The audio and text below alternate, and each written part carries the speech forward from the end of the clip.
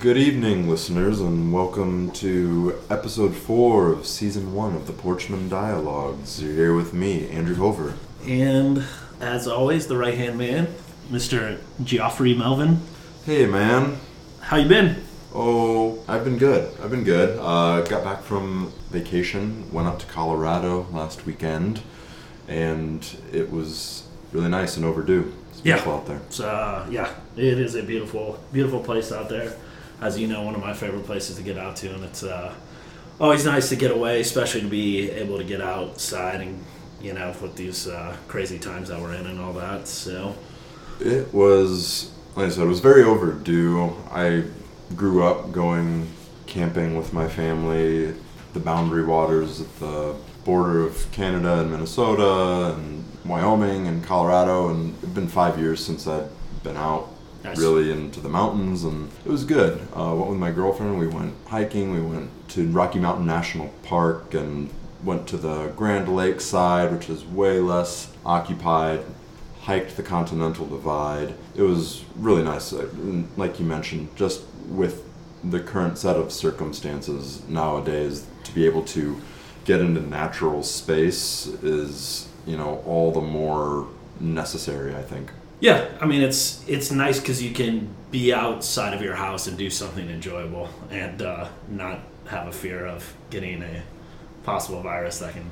Correct, yeah. I mean, there really aren't too many people in the park. We had to make a reservation beforehand. They just want to be able to keep track of how many cars to expect in a given 2-hour time frame, and so we made it up there. It was a really smooth, easy drive from where we were staying. And it is just so cool to be able to drive their own highways, and then you wind up at a trailhead, you're following the map, you warm up on the easier stuff, and then you're getting into the heart of the park where you can really get onto the mountains. And it's the elevation feels different, the altitude, it's cool. It's just thrilling to get out of the plains a little bit and actually see, some stone steps on a mountain to kind of get a little bit of a variety of looks out there. Yeah.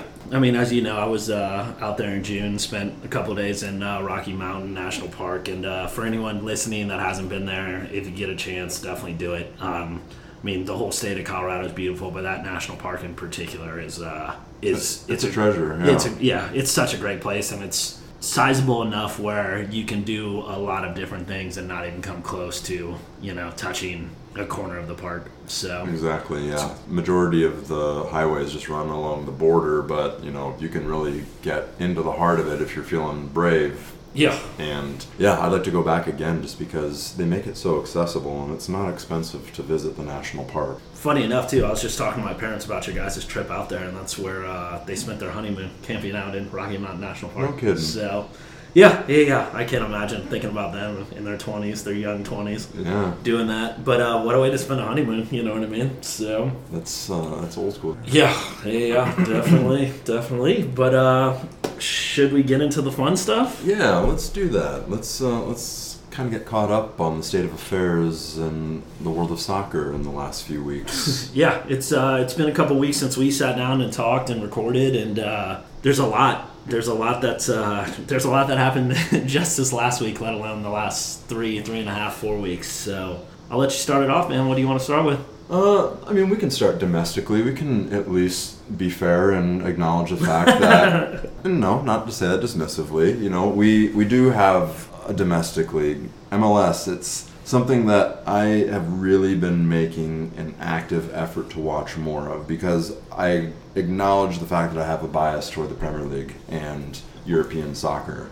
It's something that I am trying to overcome. I'm trying to take MLS for what it is because it is absolutely its own style and it's something that it embraces, but at the same time you can see they're also trying to move on from through more modern transfer policies, designated players and whatnot. And so, they had their MLS's back cup and the Portland Timbers were crowned the winners, and they played Orlando in the final. So a little disappointing for me.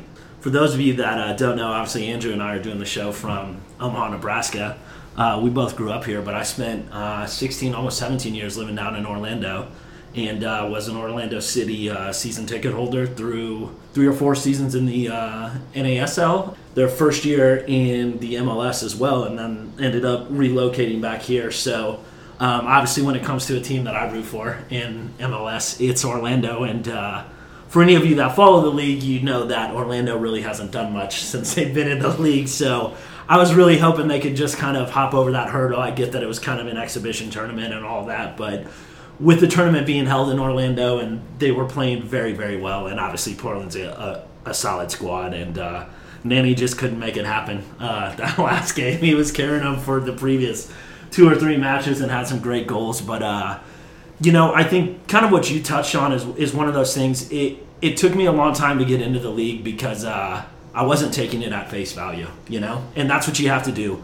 It's so easy to say, well, I compare it to England, or I compare it to watching Italian soccer or German soccer, and it's not the same, and the levels are this. And that's all true, but you need to understand what the league is and where it's at right now, and we got to accept that. And it's not bad soccer to watch, just not as good. That's it. Correct. It's limited in terms of the structure of development that feeds into it being completely different than how Europe is set up with their academy-based system, where for a very relatively low fee, your kid can, through merit, play his or her way through an academy, and they go up the ranks. And again, it's more of a club-based philosophy that trickles down through these levels, and these kids wind up growing within a little bit more of a cohesive mentality of soccer from a young age, knowing that the end result is the potential of professional soccer, whether it be with the club that raised them in their academy or another one when they're sent out on a transfer. They are cultivated just within a very fertile environment for, like I said, merit-based movement upward in levels, whether it's U18s, U21, U23s, all of that. You can be whatever age, and just through however good your talent is, you will be at the level that matches that. Yeah, and I don't know if a lot of people get and understand the fact that, I'll use a player from my favorite squad, Manchester United. A player like Jesse Lingard has been with that club since he was 7 years old. Correct. 7, It's essentially another school for them throughout their lives. Yeah, and most of the time they're relocated there. They go to school, they do the whole thing. They're not even living with their parents. They're living with host families or in a dorm or something like that. And when people say I don't understand why U.S. soccer hasn't made up as much ground as was perceived that it should have, it's stuff like this, right? And whether that's right or wrong is beside the point. It is what it is right now. And that's why you have more competitive soccer in Europe. It's just the way it is, right? Exactly. It's just the way it is. So. And another thing that limits the MLS is that a big part of American soccer is based off of college soccer. And that is fed into by pay-to-play, select soccer as well. Mm-hmm. And so you have these filters of A, money to begin with when you're younger, and then B, if you get to college and play for a program, you're very much subject to whatever style of system that coach has implemented. And that coach sometimes can just have really not much of a grasp on tactics or anything like that, because there isn't as much of an incentive to really win a league aside from the college athletics mindset in a way. And so at a very crucial physical junction point in these players' lives, when they're going from graduation of high school age to graduation of college, they can be very much limited by just a random style of tactics that the university that they got a scholarship to happens to be playing. So there isn't as much of that real-time movement of managers within clubs and then just player movement to where they may wind up fitting in better. Yep. They're kind of locked into a 4-year cycle. Yeah, for sure. I think kind of the last point in all of this is the big elephant in the room that people argue about, and I think you and I are on the same page when it comes to this, is we have the best players in the United States leaving and not playing in the MLS. And if you're a United States national team fan, that's what you want, because you want these guys playing in Europe where they play in much higher levels of competition. They develop much more quickly. We've seen the likes of Christian Pulisic emerge this past year. Tyler Adams scoring in Champions League semifinal. Leipzig, yeah. We just saw Weston McKennie go to Juve on a loan. Obviously, he's getting a chance, and it's stuff like this is what's going to bring soccer forward in America.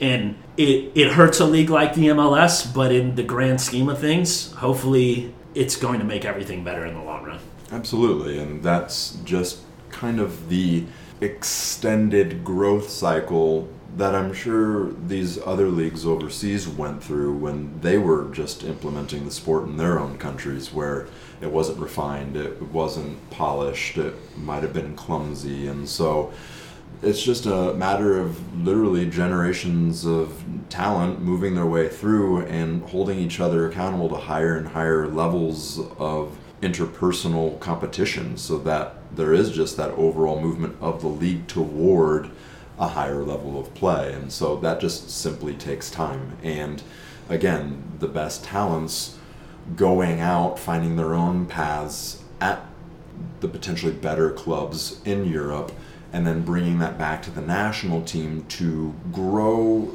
the national perception of the sport to a degree where the organic structure of it ideally follows and builds that kind of groundswell of more talent, ideally being focused and concentrated in the right ways as they grow. And then again, that's a generation there that leads to a better level of talent for our country's soccer. And so it is what it is. We say that, but again, I'm going to watch more matches this season than I did last season, and that's what I can say out of all fairness. At the end of the day, like, we're soccer fans, right? Yeah, we watch a lot of soccer, no matter what. This is just another part of it, right? And maybe it's not the same level as watching PSG and Bayern Munich playing the Champions League final, but that's okay. We'll get there one day, and that's it. The level of youth talent that you see in the United States or emerging from the United States right now is a telltale sign that things are getting better. Absolutely. Right? Yeah.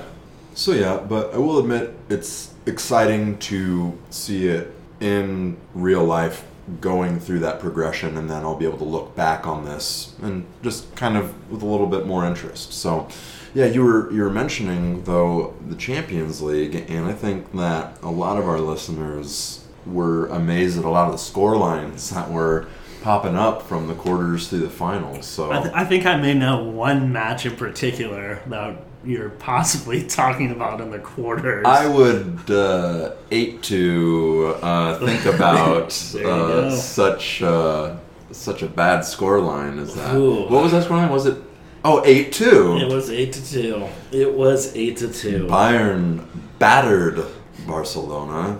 Just kind of barreled on through that match.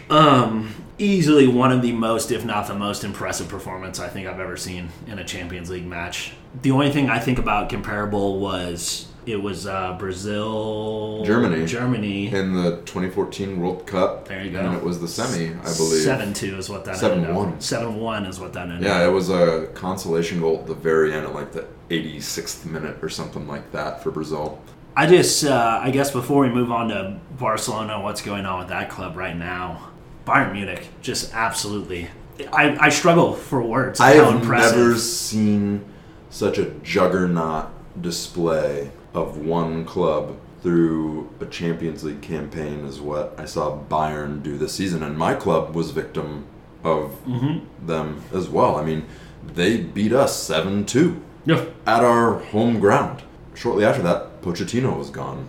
And so they definitely had an effect on our season. Then just to see that it wasn't a fluke performance and that they had that potential all along against the best competition in Europe. All throughout. Chelsea, Barcelona, and then the final was its own thing. But the stats speak for themselves. They were 40-8 in terms of goals for versus goals against throughout the entire competition through the final. That is incredible. I think the most impressive thing to me, and I know you follow enough stuff on social media, and we look at a lot of soccer stuff where people start adding up what their starting 11 costs in comparison. And it's like, even we'll take that Barca match. Antoine Griezmann costs more than Bayern Munich's entire starting 11. That's surreal to think about. He's not even the most expensive player on the field if Dembele's out there, if Coutinho's out there, obviously when he was with Barca. To be able to recruit and buy players at the right time and then put together a squad like they put together, they are second to none right now in Europe when it comes to terms of scouting. And you look at someone like Serge Gnabry, who they bought from Arsenal for $5 million. $5 million.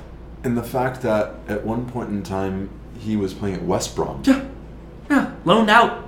Like, you're not good enough for Arsenal. And in hindsight, you wonder why a club would want to give up on a talent that easily. I mean, when a lot of that could have been easily attributed to the fact that he was a young player in a new league and didn't speak the language. Like, he is a German national, and he grew up, I think, in Stuttgart's academy. I forget. I'd really have to look that up. It's one of the most incredible things to think about, the disparity in just overall transfer fees between those two clubs. Bayern had to go through a bit of a reinvention in these last 5-6 years or so, because they were on the down and out after Pep left. They went through, I'm trying to think of their previous managers. They had Hansi Flick, who led them through this campaign. Before that was Kovac, who took over after Jupp Heynckes left. Mm-hmm. They've kind of had a carousel in the last few years of guys because...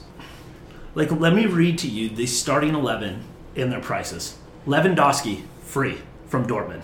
Thomas Muller, free, came through their academy.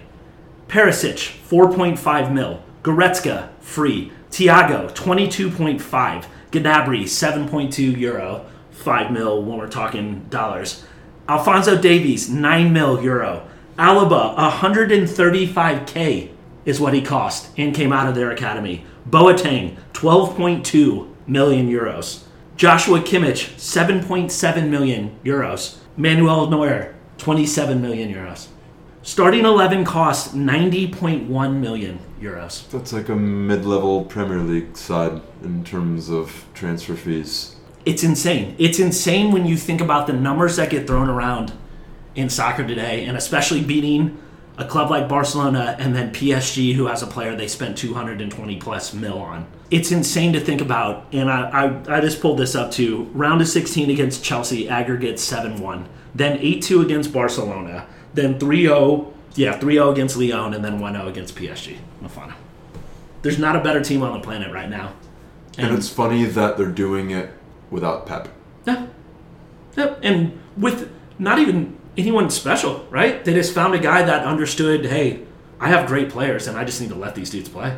And I was thinking about this today, and also just in the week leading up to this, about how I think we are, seeing a bit of a pendulum swing toward less, quote, tactical-minded coaches and more guys that know how to work a locker room and know how to work a dressing room, guys who know how to balance egos, guys who are emotionally and athletically intelligent of how these guys tick on a human level and on a camaraderie level in a way. I think you're exactly right, and I think a great example that hits home for me is Ole right now with United. He is not a better tactical coach than Jose Mourinho. Mm-hmm. He is not a better tactical coach than Louis van Gaal, but he's put up better numbers and better results than both of them because he manages the personalities of that squad better. He knows the talent that's there, and instead of trying to corral them into spots on the field or doing this, just go out and play football, score goals, and we'll probably win. And as much as we finished our season kind of on a dud with losing in the semifinals of Europa, I mean, we lost 2 matches out of our last 27 played.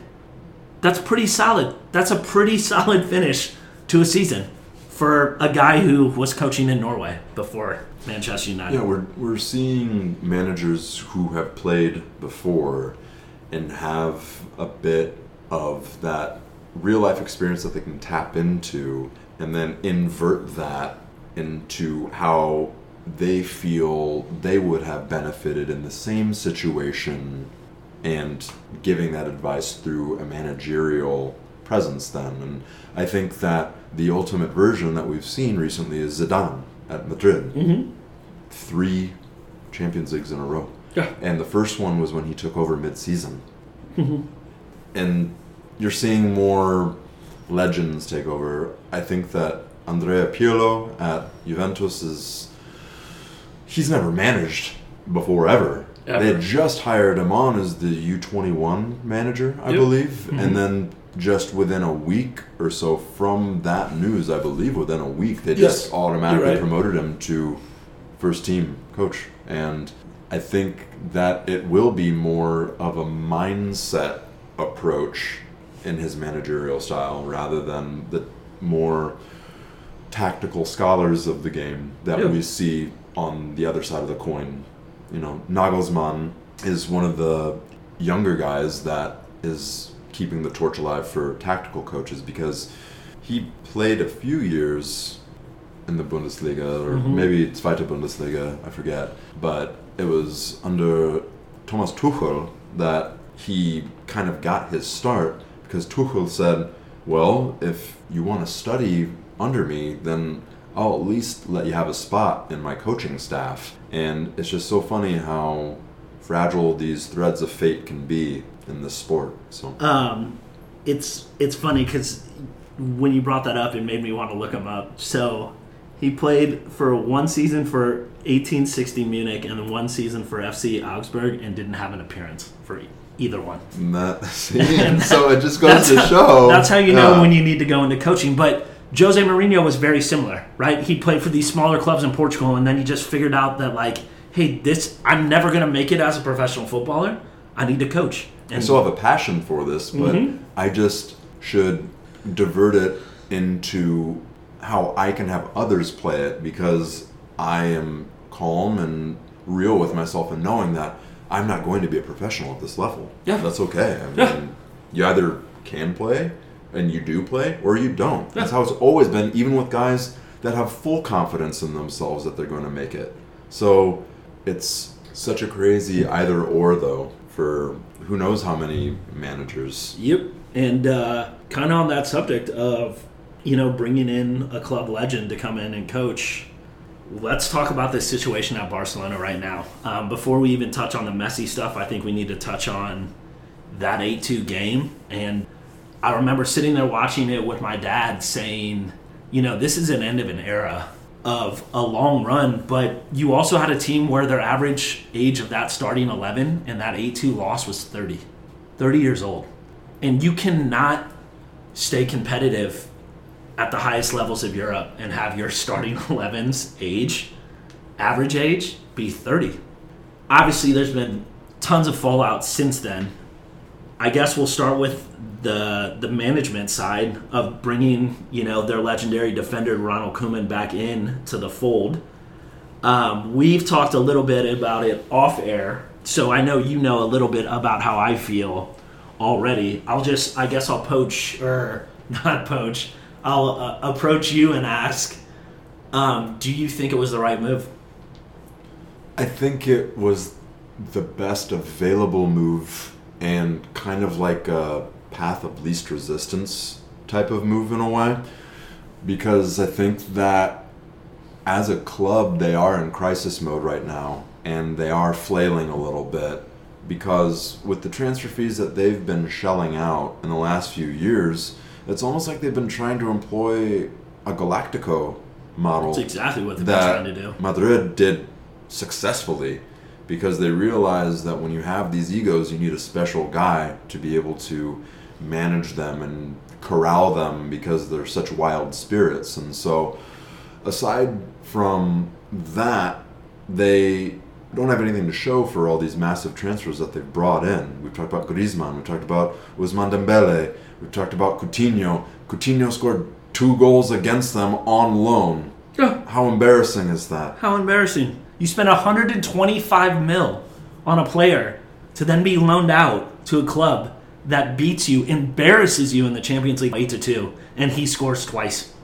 And I feel as though because they are in crisis mode and they've brought in these supposedly great managers, it's been a bit of a cursed role the last few years. They have had Kike Setien is gone, and before that was Valverde, and before that there was Luis Enrique was in there too. Luis Enrique, correct. I was gonna in here I just pulled it up because pretty much since Pep left, which was I want to say 12-13, it's been like a revolving door. No one's stayed for long. Yeah, so and we talked about that in another podcast, how even some of the best managers don't stay at a club for much longer than 3 seasons because it's difficult to keep that energy and at that balanced state. Yeah. And so go ahead. Essentially, I think they're noticing that they haven't been able to keep any sort of a balance in the squad, and so they might as well go the route that other big clubs have gone with in the last few years of, all right, all these different guys that have these different quote-unquote systems or philosophies that they employ, they haven't been working. We've won some leagues, but no European Cups in, the last 4 years? Yeah, 2017 I want to say is the last time. The last time they won the Champions League was in 2015. 15, yeah, because Enrique was their coach. I remember he won it one time there. So, I think that with that in mind, they figured that Zidane's at Madrid, Pirlo's at Juventus, and then, you have Gattuso at Milan for a while. He's at Napoli now. You're seeing that these guys that have the plugged-in viewpoint of what it was like as a player are having success in these bigger clubs. And so Koeman, he's had, let's just say, lukewarm results at most every club that he's managed. Well, that's what I was just going back to that text that I sent you that day because I wanted to find, because I remember I quoted you some numbers. So winning percentage at Everton, 41%. Ajax is the only club that he's been out of the 9 that he's coached that he was there longer than 2 seasons. I don't know. He's a good coach. I'm not saying he's a bad coach, right? Like, you don't get to coach the clubs that he's coached or the Dutch national team if you're not a decent coach. But I think about the personalities on that team, and especially the biggest one, and that's the big question mark right now. And I know Pochettino is out there, and I get the Espanyol thing and all of that, but you offer that dude a solid salary to come coach that club, and I don't know how he turns it down. He had also come out in previous weeks saying that he really couldn't hold himself to the promise he once made of never managing Barca because he had both played for and managed Espanyol. However, I think that as with any manager who at one point speaks out ideals, they realize that the real world sometimes operates in a much different fashion. Well, and maybe you'll agree with me on this, maybe you won't, but to me it seems like it would be much easier for Pochettino while he's coaching the Spurs and have a reporter ask him if he would go to Barca to say, no, I would never do that, right? And it's a different thing when you're a free agent and you're out there and you're not tied to a current club where you have to show loyalty. If Barcelona comes knocking, like, you listen. It's Barcelona. Correct. It's one of the top 3 clubs in world football history. Yeah. Not to mention with, for now, the best player in the world. Who's that? Oh, wait, hold on. I got his name here. I wrote it down. Lionel Andres Messi Cuccettini? That's him, I believe. I think. That's what I pulled that up on Google. He's known as Lionel Messi. Yeah. Sometimes Leo. That's it. So the subsequent fallout of all of this could be bigger than anything we've ever seen in our lives when it comes to us following European football, right? As people know, I'm a United fan. I love Cristiano for coming through our team, and I think Cristiano is a fantastic... I want to use generational talent, but it's hard to say that when there's someone who's better than him in his same generation, right? again, Cristiano, I love you, but you're number 2, man. Like, you just don't compare to this guy. And they are completely different players. One is just a physical freak and specimen, and the other one is a mindful, tactical, spacing guy, like from the likes of which we've never seen on a football pitch before. Mm-hmm. An absolute joy to watch. I've watched him eviscerate Manchester United several times in Champions League, and it's one of those things where you can't even get mad. You just tip your hat and say, you're the best player on the planet right now, and you can argue with me, but I would come close to saying the best player to ever exist in football history. That's such a fair assessment, and it's one that I think you can't argue with it, but at the same time, there are people who would argue with it because of there being such this huge titan one-on-one between the two players just mentioned, Cristiano Ronaldo and Lionel Messi. They are easily two of the best that we will ever see in our entire lives. And the way that I describe the two is that Cristiano Ronaldo understands the game, and that's why he's so good. Mm-hmm. Lionel Messi understands the game differently, and that's why he's transcendent. Because you can't find another player that puts up the numbers he does in goals, assists, key passes, and consistently. Yeah. Over the last 13, 14 seasons that he's been in their first team. And I was reading up a little bit on his past. I'm sure there are others out there who are amazed that I don't know as much about his past as I could. But again, we see these generational talents where it could have never happened because he grew up poor in Rosario, Argentina, where Marcelo Bielsa is from, and we talked about him, and that's another subject. But he was playing for Newell's Old Boys, and this is the second time I brought up that club. It's an Argentinian club. It's a small one, but it's very legendary in that country. And he's a small guy. He's 5'6", I think. Tiny, for sure. And maybe 5'5". And he needed growth hormone treatments when he was growing up. And his club couldn't afford it. And his father's insurance only went to a certain extent. So he essentially needed to have a club help pay for it. And they flew overseas to Barcelona to have him play on trial.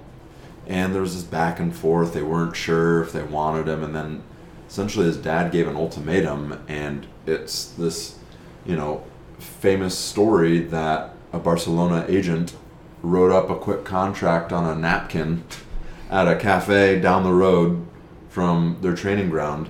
And that's how they signed Lionel Messi. And that was in 2000 that they got that quote-unquote contract signed. And he sent in what's called a burofax. It's an official telegram that he sent to their board saying that he wants to leave. And it's the first time that he has ever submitted a transfer request. And we're going to get into a little bit of the nitty-gritty as to why it's kind of getting a little bit nitty-gritty in the details of how he may or may not potentially leave. So the way I've read it, and I've seen different dates, but essentially he had a clause in the contract at the end of this season, whether it was May 31st or June 10th or June 27th, whatever it was, where, hey, I can let you guys know by that date that I'm leaving this club and I can leave for free. Obviously, we all know what's going on the planet right now. COVID hit, so that day came and went, and the season played on. He played through, played in Champions League, did its normal thing, and now he's saying, now is the end of the season, I get to leave for free. And obviously Barcelona's looking at him saying absolutely not. Well, technically, there's a contract is a contract, right? So part of what I read yesterday, which I found was very interesting, is part of the way they wrote up the contract was so that UEFA or FIFA could not be involved at all of making a decision on what had to be paid, if anything had to be paid or not, that they wanted it to go to a Spanish court, which I find is very interesting. I don't know if it's normal or not. Obviously, we're talking about a player who has a contract bigger than anyone on this planet. So at this point, Barca's sitting there saying, cool, we're going to court. His release clause is 700 million euros by that contract. And Barcelona's saying, cool, you can leave, but someone's going to have to pay us that. I think you and I both know if he leaves, no one's going to end up paying that amount of money. Not at all. I guess I'll ask you this, man. Opinion not even on clubs at all, but opinions, yes or no, with reason or not reason. Will he be at Barcelona next year? The movie lover in me says he won't, but the realist in me says that he will, because I feel as though he is just so symbiotic with that club now, and how they even identify themselves to the world, that he still doesn't really want to give up on them yet. I feel as though he wants fundamental changes to occur, and that's almost like his ground level demands, because he's seeing that he's wasting his prime years there with ineffective and, you could say, incompetent leadership in terms of transfer policy and the managerial approaches in combination with that. So I think that he's wanting to give them a wake-up call. And not that you should have to remind them that you're the best player in the world, but yeah, you have to remind them so they don't take you for granted that, hey, I'm the best player in the world. I can't keep playing this way, because even though I love you and you love me, I'm sure, objectively, I have one career and I want to have it illuminated with trophies, and I need to pursue that because my talent will fade, and it would be a crime to not have that be fostered and nurtured so that the club, whichever club he's at, can show how this game can be played, because he shows that it can be played a completely different way. And if he's going to stay, Bartomeu needs to leave, because he has way too big of an impact and effect. And which you've read the same things, right? I think it was today. It was if he says me leaving will keep him here, I'm out, right? There's a lot to unpack here though, because they've invested in the squad. There's no doubt about that. They've invested in the squad. They haven't invested wisely in the squad, right? Because, I mean, we've mentioned it already, the absurd amounts that they've spent on Dembele, on Coutinho, on Griezmann, like De Jong. Yeah, De Jong. You completely forget that dude's even in the squad right now. And so it's this weird thing of, we have an average starting lineup age of 30, but we've bought all these young players, but they're on the bench or they're at another club because they either weren't the right fits or whatever it is. And you and I remember watching these Barcelona teams of 2011, 2012, 2013, 2014 where no one could touch them. No one could touch them at all. And obviously you have players like Iniesta and Xavi playing behind Messi. It makes it a little bit easier. It does. Right? And prime PK. Yeah. And I think De Jong is going to be that level of a type of player. But he's definitely a Barca level player. Yeah. The way that they have spent money, and it's almost United-like, of getting these big names that have not added up, right? The Falcaos, the Di Marias, they're countless. Like, you could just go on and on, where it's like you're investing in the squad, but you're not picking the right guys. And that's the weird part about this all, right? Because if Messi could stand there and say, you're not spending money, you're not buying players, you're not investing in this squad, but he can't say that because they are, and they have been constantly, right? But they just haven't been the right guys. They've just been empty disconnected investments that don't really integrate with the club and the squad. Now, I understand that Barcelona's upset about the way Messi feels right now, but sitting here reading that they're rejecting to meet with him in person, unless it's about a contract extension, is downright despicable. Yeah, the fact that they're automatically trying to narrow any sort of conversation that they can have with the man who, on his shoulders, has led them to modern greatness. 4 Champions League finals. Yes. 4. The greatest player in your club's history, possibly the greatest player ever to exist in the game of football. And you're unwilling to sit down with the dude to talk to him about the situation right now. Right. He wants to go through the diplomacy of sitting down with you and talking you through why he wants to leave, and you won't even honor that. Do you think it's because they're scared that there's no chance at a contract extension? So if he's coming in here to sit down, it's to figure out whether it's 700 or 200 or 105 players, like, I want out of here. No matter what this court decides, I don't want to be here anymore. I'll retire from soccer if this court tells me that I have to play at this club. I don't know if that is their motivation behind doing what they're doing, but much like what we've talked about previously in the way this club is being managed and handled, it's not being handled correctly. Yeah, when you're only communicating through lawyers and that process, that's when you're already kind of picking up that things are starting to die. Yeah. And it's due to how things have been built to begin with. And if you're still following the behaviors that led you to this, why wouldn't you at least want to be open-minded about taking a different approach and listening to the guy and then seeing if what you learn allows you to even take a different approach than what you've claimed you're going to do to keep him there. Maybe what you're claiming to do to keep him there isn't what he wants, and maybe what he says allows you to come up with a different inspired idea on the spot.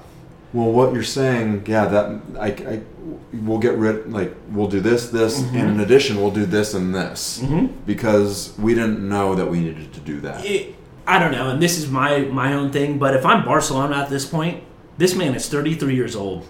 I'm bending over backwards to keep this man at my club for another 2 to 3 seasons. And instead, they're doing the opposite of telling his best friend at the club, Luis Suarez, and honestly, one of the only quality players that actually still shows up on a daily basis for them, you're gone as well. We don't want you here.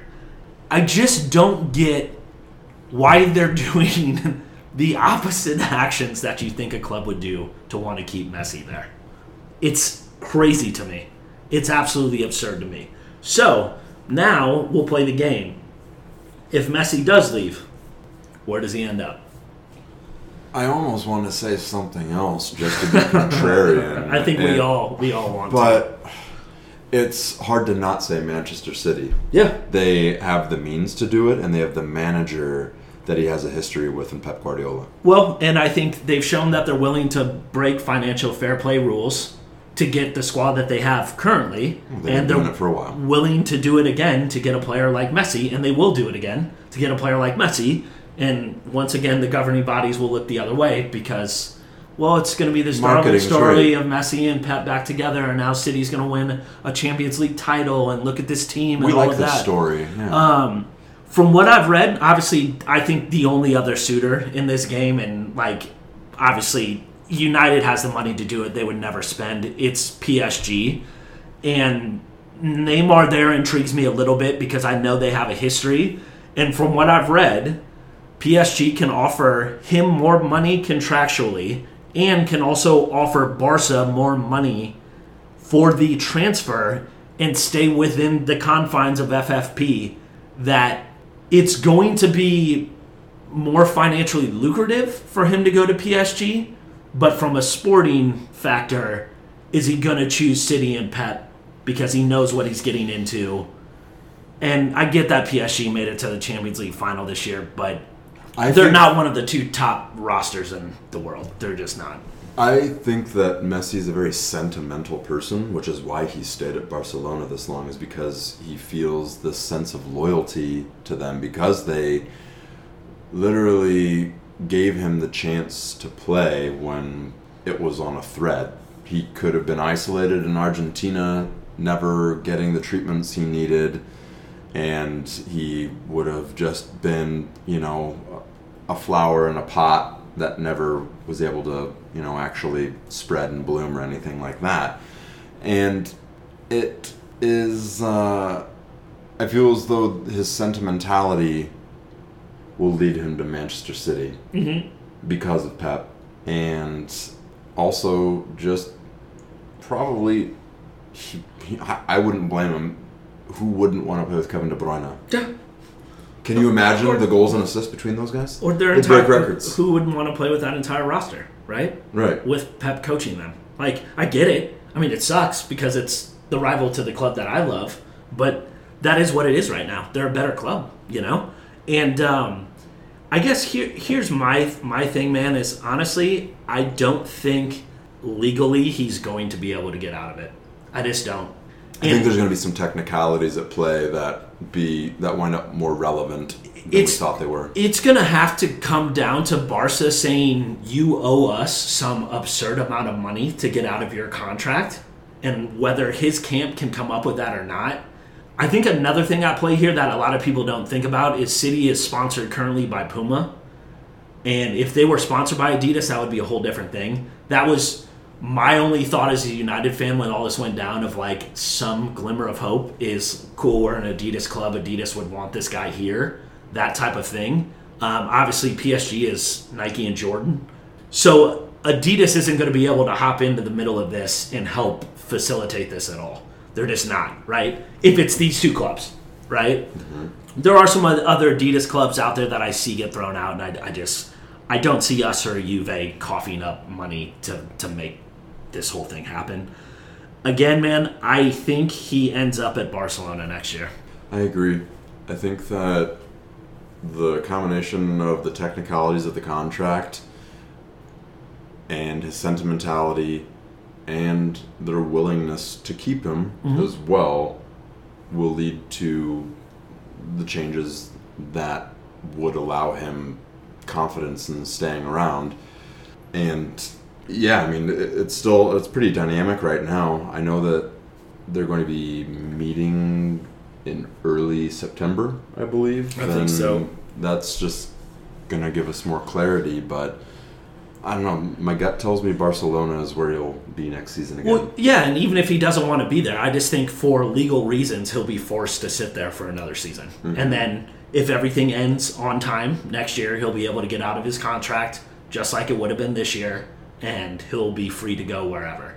And hopefully he'll turn into an old man in between here and now, and then not go to City or whatever the deal is. But it is one of those things that as I've watched it unfold, I just never, ever in my wildest dreams expected to actually happen.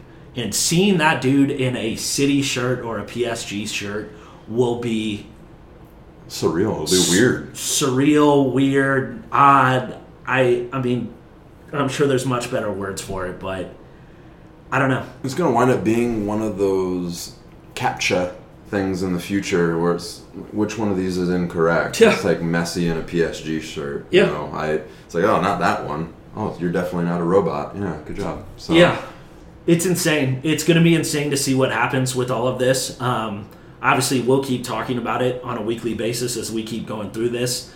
There's a quick turnaround. Everyone's going to start playing here in the next month. Mm-hmm. So, I don't know. It's going to be interesting to see where him and Barcelona are at with this when the season starts. Is it I'm playing? Is it I'm going to sit out? Is it I'm going to retire? Is it I don't know. Right. I don't know.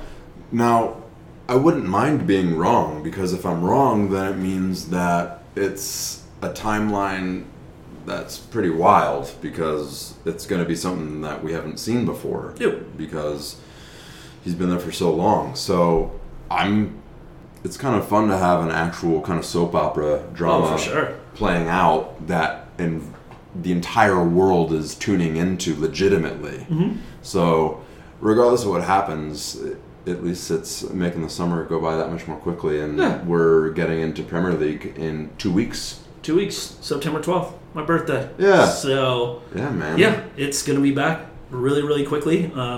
Community Shield this weekend, and obviously, I mean, not that means anything, but at least it signifies the start of the season, and we're going to be back quick. Yes, sir.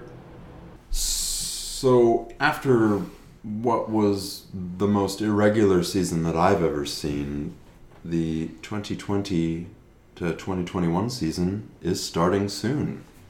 It is, and we also have an extended transfer window, and is it October 31st? Is that when it goes to? Or is it the Halloween? Middle? That would is be. It the middle? I think it's in the middle of October. Because I think that there's at least a whole month of matches before it closes. So October 5th, not to interrupt you. Okay, but no, October that's okay. 5th. Yeah. It's kind of gone back and forth in the past few years. Last year, the transfer window ended before the season started. The year before that, it ended after the season started, and then they changed it.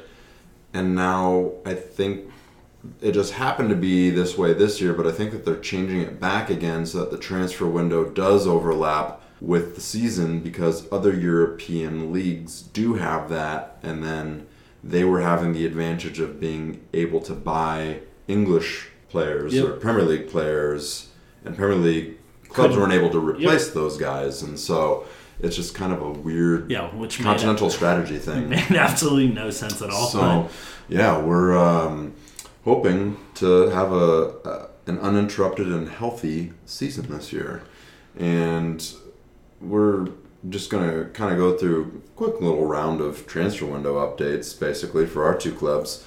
So Tottenham Hotspur, surprisingly, have been busy this transfer window, actually bringing in players at a rate that I haven't seen in the last few windows. And so we were able to finalize the contract signing of Pierre-Emile Højbjerg from Southampton, and we got Hobbs in the background keeping us company.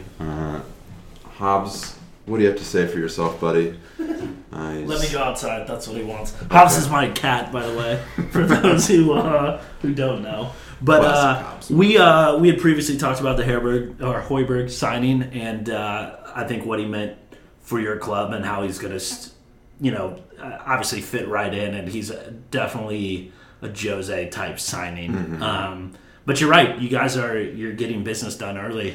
Yeah, we got him over the line. Really excited to see how he kind of develops. And we randomly got Joe Hart on a free that just kind of developed out of nowhere, and then within 2 days it was done. And all signs point to getting Matt Doherty from Wolves.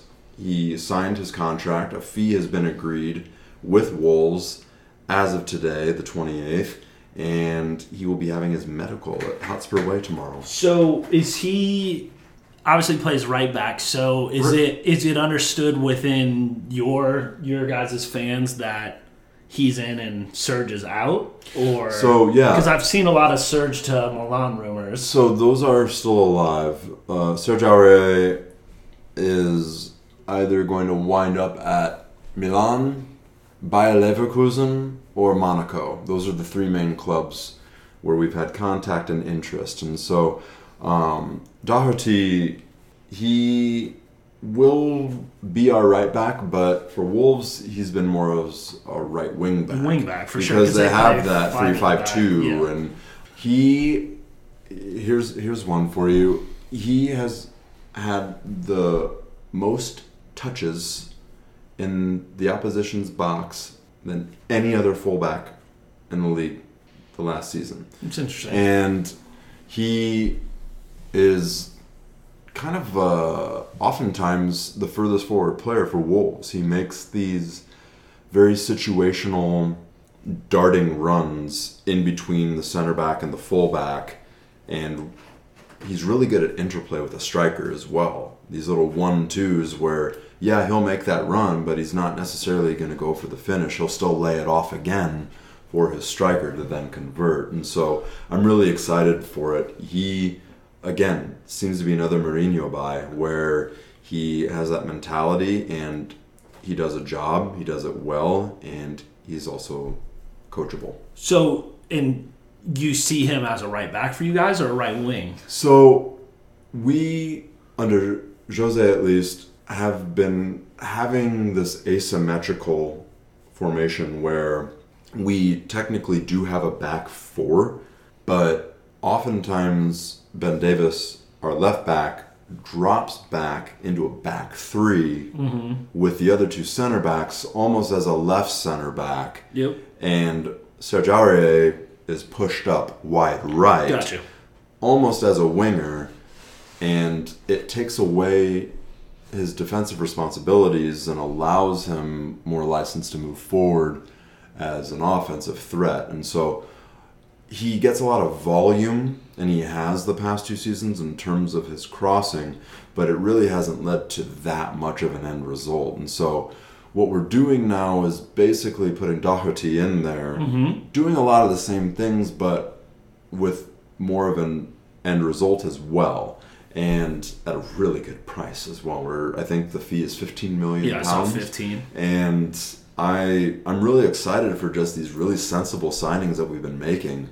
And the fact that we're getting them during the preseason so that they can actually get training before the season starts is such a breath of fresh air. It's funny. It's funny. It seems like it'd be common sense. And even looking at his stats, man, 4 goals, 3 assists this year, 4 goals, 5 assists last year. That's super solid for a fullback. Yeah, for sure. Anyone in the Premier League, and he's proven as well. That's another thing, is that he was with Wolves for the last 10 seasons, and that's through 2 promotions as well.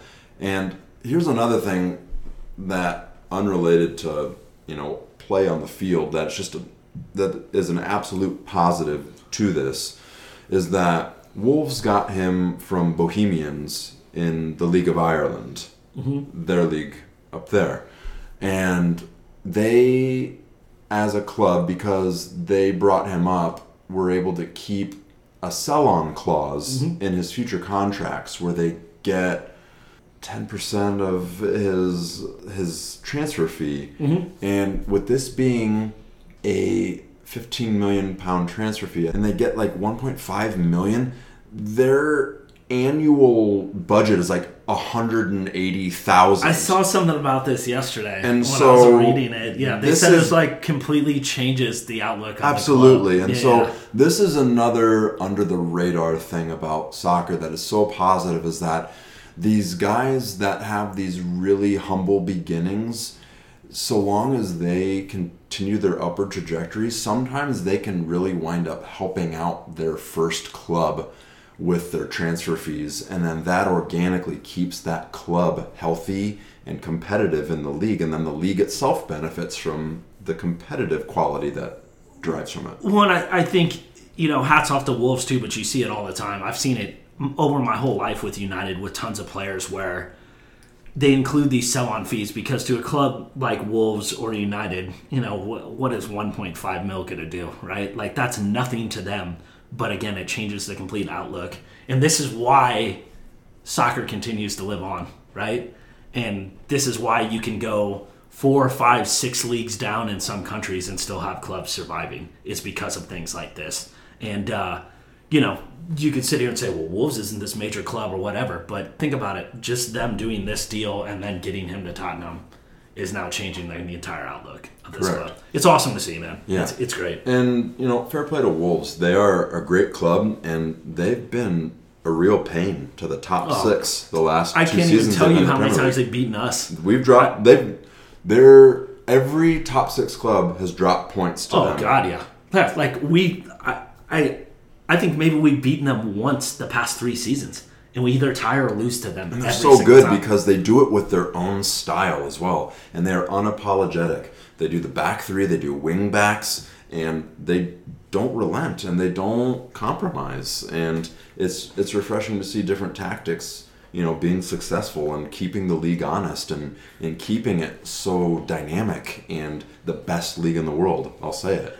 And, the one main thing is, we mentioned, Matt Doherty from Wolves and Wolves itself. And, the reason that this is such a good deal most likely is because of his agent, Jorge Mendes, who, for people who aren't as familiar with the European, soccer landscape, there are these certain what are called super agents. Super agents, for sure. And these are guys that have, full-on stables of elite talent, and, they have some lower-level guys as well. Jorge Mendes is known for getting himself intertwined with respectable clubs in Europe, and he just has this own formula that only he knows, where the clubs that he associates with will get really good deals on players, but then they also have to take on players that otherwise they maybe wouldn't want, because at the same time, down the road, he's still going to be your pipeline for other talent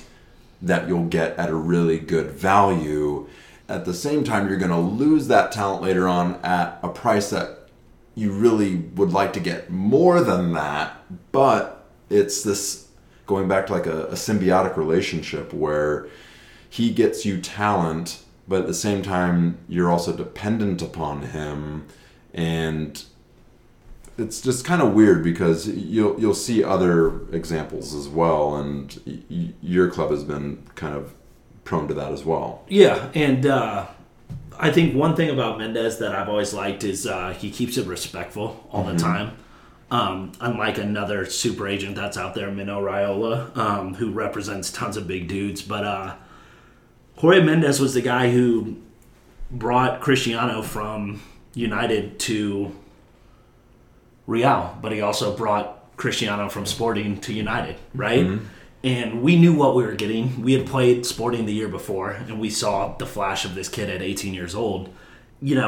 Obviously, Mendes has a huge influence when it comes to Portuguese players. Correct. And I actually saw something the other day that I meant to send you, where it was a meme of something along the lines of like, Portuguese player shows any sort of talent, Wolves are on him. Because they do have a little mini Portuguese. Yeah, but it's because team. of him. You know Correct. what I mean? And he knows that, hey, I have these players that maybe can't hack it out of United or Spurs, but they can go to a club like Wolves and get exposure and play in a competitive squad that can do things. And I guess going back to my original thing, I've just always respected Mendes because he does it right. And he makes buku bucks, he makes big money, but it seems like he always has the player's general interest at heart rather than just trying to get the most financially I could possibly get for you, regardless of whether this is the best footballing situation for you. He does seem to be diplomatic, and he really doesn't want to take the spotlight. I think he's a realist in that he knows kind of the cold, calculated underbelly of what the sport is about, and that it relies upon talented individuals to, bring this sport to life on the field. And so he knows how to get involved with the right talents, and he knows how to funnel them to clubs that will give them a legitimate chance to show that talent, while also knowing that they have to honor the fact that they're only getting this talent because this guy is also representing them, but he's also not extortionate. There are some deals where they get a little bit questionable, so we're getting Doherty at a really good price, but we also took on Jedson Fernandez from Benfica going into this past season, and so I think the loan fee was something like €5 million, but we have an option to buy, and that option to buy is like €50 million or something like that, which is ridiculous.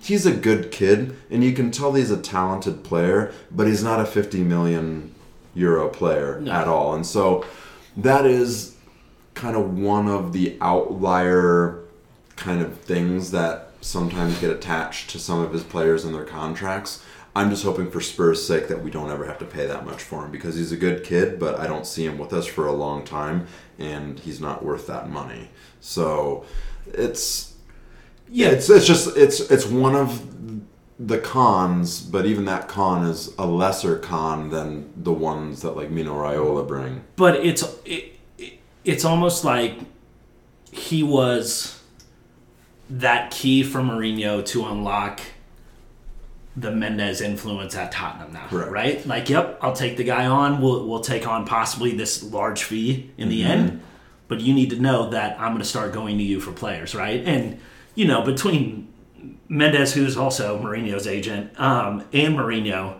like, their ties within Portugal run deep, right? Like, there's no one getting out of that country without one of the two of them being involved in it. So It makes sense that Jorge Mendes is involved at Wolves, because Nuno Espirito Santo, their manager, was Jorge Mendes' first client. And so it's... That I did not know. Yeah, his very first client. He helped him, I think I read it today, that Nuno Espirito Santo was a goalkeeper in his playing days, and Jorge Mendes helped him get his transfer from Vitória Guimarães in Portugal to Deportivo La Coruña in Spain. And so, again, like these fragile threads of how one guy, you know, he got into the game and now he's still in it, and he... you could say is a necessary evil, if you want to even call it that, of this sport, because he has so many veins of talent that run through Europe. Yeah, and even I just pulled up his wiki as we were talking, and it's just looking at the year-by-year deals that this dude did and the names, it's just insane. Like 2014, James Rodriguez from Monaco to Real, 63 mil. Oh my God. Di Maria from Real Madrid to United, 60 mil. Diego Costa from Atletico to Chelsea, 32 mil. Mangala from Porto to City, 32 mil. And that's just 2014. For us, brought Cristiano, Nani, and Anderson all in the same year to United. And it's stuff like this. The guy just makes it happen, man. Sometimes I think in the long run it winds up being a zero-sum game, but there are obvious positives to the times where, you know, you're in the good days with him. So long as you're using the talent that he gives you and you employ it and you execute. He always gives you the opportunity to have really good talent, but it's always going to be up to you to use it, you know? So, yeah, so that's just kind of how, you know, Spurs have been wrapping up their transfer business recently, and just kind of how it ties into the bigger structure of Europe and, you know, sports agency, and hope that our listeners kind of got a little bit of an insight into that. So now that we're done with Spurs, you want to go into Manchester United a little bit? Yeah, let's talk United transfers. All right, lead us off, please. Let's do this.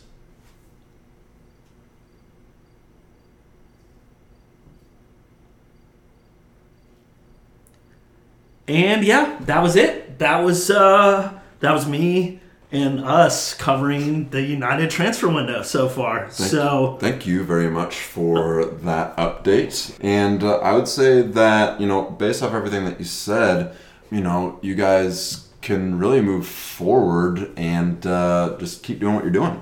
Yeah, I at this point we're gonna keep doing what we're doing because there's no alternative. I get that we have another month in this. Let's just say, not to go into a big thing, I'm just not happy with the way stuff has gone so far, and I think most United fans feel that way. Especially with one of our main rivals in another top four club investing the way that they have so far, and that's Chelsea, a club that both Andrew and I are not fans of for obvious reasons. Andrew more than me, with his club being a London-based one. But hats off to him, man.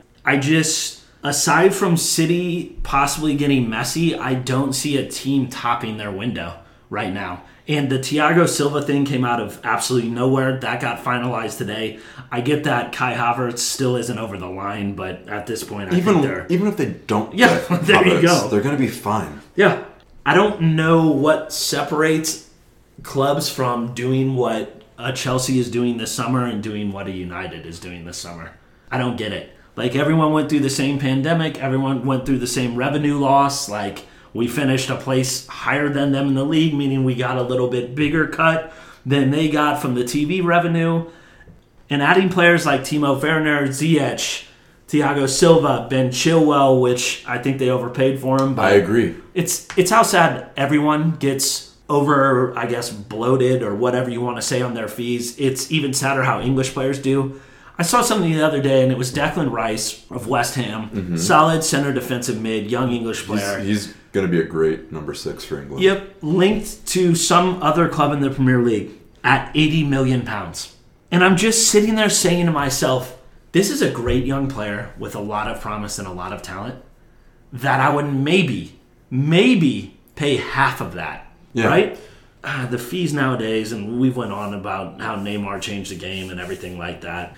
Again, I think Chelsea overpaid a little bit for Chilwell, but I think they feel like they know exactly what they're getting.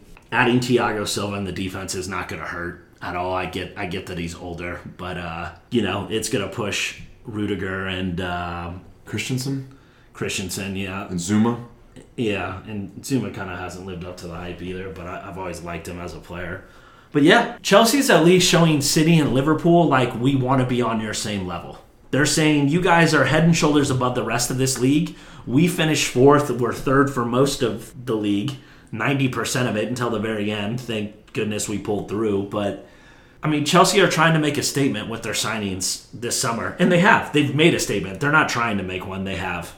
I saw today that United is one of 2 EPL clubs that hasn't bought a player so far this window. So hey, that reminds me of Spurs after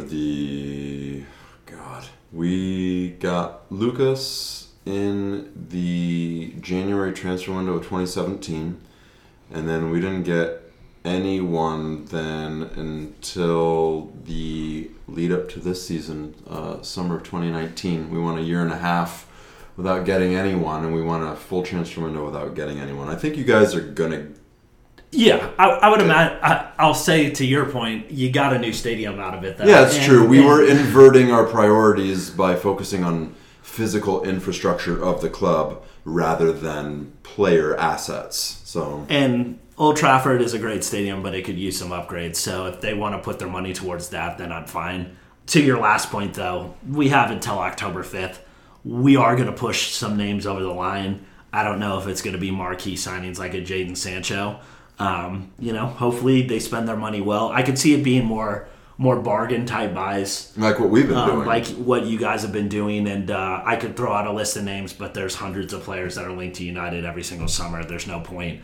I go mad with reading them every morning, like it actually means something, but it doesn't. I've talked about this before, but me and your older brother Matt always joke that until I see United actually post a picture of this dude holding the shirt, there's no point in reading about it, because we're just one of those clubs that are used as bait to push other clubs into signing guys. And as flattering as it is, it's also annoying as a fan, It absolutely is. That's kind of really the extent of the transfer news. I'm just going to bring up a transfer of a guy that I've brought up to you a handful of times over the last few years. There was a transfer that just finalized today. QPR was able to send Eberechi Eze to Crystal Palace, and he's a young center attacking mid, sometimes plays off the left a little bit, kind of as a 10. He's a really exciting talent, and he's really been lighting up the championship the last few seasons for QPR. He went for around £17 million.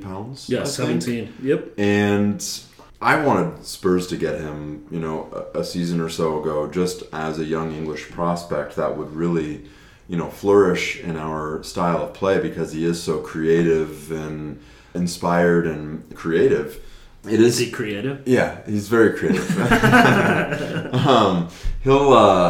I do find it weird that there wasn't more competition for his signature, and so I'm just kind of wondering if there's anything behind that as to why maybe other clubs weren't willing to snatch him up, just see what could happen from it. So what's funny is you bring that up because I think he was brought into this club to replace another player who we've all felt the same about, of understanding why there haven't been more suitors for him, because of how athletic he is and how good he is with the ball on his feet. And I get that he could be much better in his finishing, but that's Wilfried Zaha, right? Mm-hmm. And maybe this signing is the first step into him finally going to another club. And I've heard he's had suitors, but you hear he has suitors every single summer and then nothing. And then he signs a new contract on higher wages that makes it more prohibitive for there to be a transfer fee that can be agreed upon. And honestly, like, I've always been a fan of the guy. I wish United would have kept him and gave him a chance.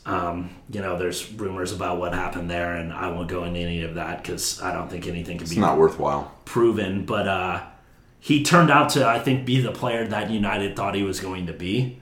Maybe those numbers would be different playing in a bigger, more quality squad like United or something like that. But it's going to be interesting. And it's just funny to me that you brought up the suitors thing when he's possibly brought in to finally replace Zaha if he leaves. It's just, that whole thing, it's just funny. Yeah, because that would be really beneficial for their club. I mean, Etze has a different playing profile in terms of he's not nearly as quick as Zaha, but he is so nuanced in between the lines and has such good close ball control and has an eye for a pass and knows how to score.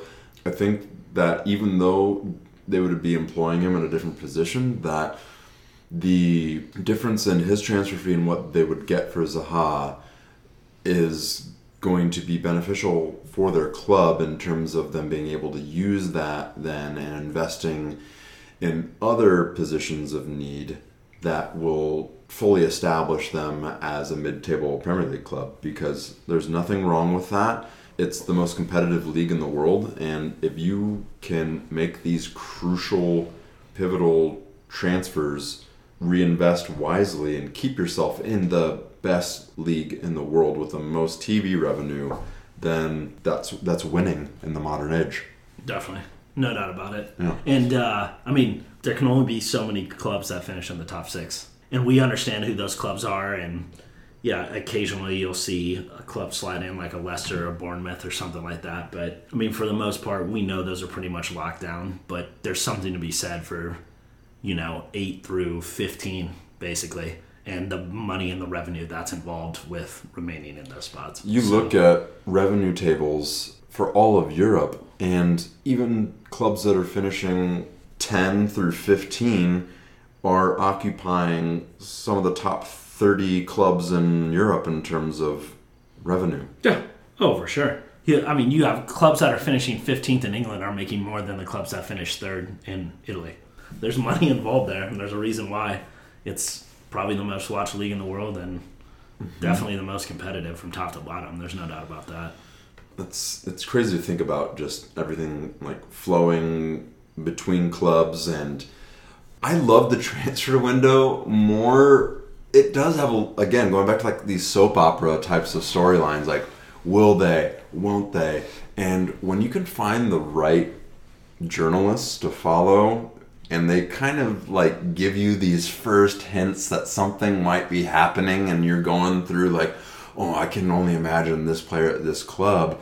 And we've learned a lot about how important journalism is in these last few years, and how accuracy is something that is chosen, and it comes from a personal pride type of thing. And in soccer and football journalism, it's hard to think of someone more respected and more trusted than Fabrizio Romano, who is just an absolute G when it comes to the transfer game. For me, by far, the best in the world, the most reliable source in the world. This is a guy who's not posting or doing videos or doing whatever means you can think of today for likes and clicks.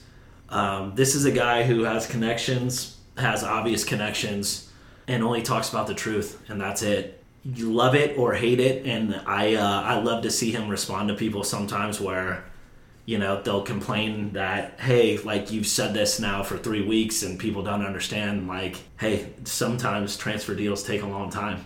I know everyone thinks that, hey, I've played career mode on FIFA and I've been able to sign world-class players in a day. Why doesn't this work?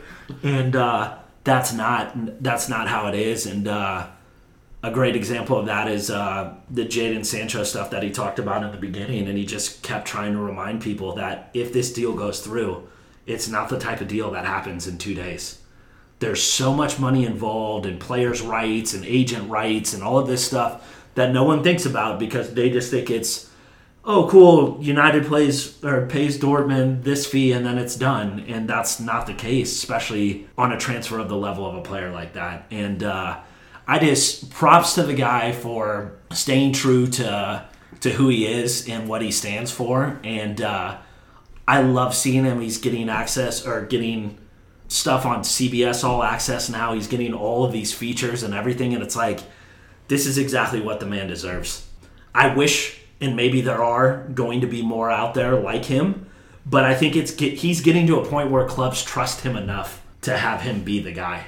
Again, I don't think there's anyone better in the world when it comes to navigating this thing of headlines and rumors and absurdities. And it's just so exciting when he's talking about a transfer that your club is involved in, and he gives you those magic 3 words. Here we go. Here we go. As soon as you see it, man, it puts a smile on your face. You feel like a kid at Christmas, and you finally know it's only a matter of time before I see this guy hold up my club shirt. His word is gospel. Like, I follow the gospel of Fabrizio Romano. And, you know, I think, that's kind of just what we wanted to talk about today is just kind of the last few weeks of, you know, some domestic stuff, some European stuff, some personal club-based stuff, kind of some other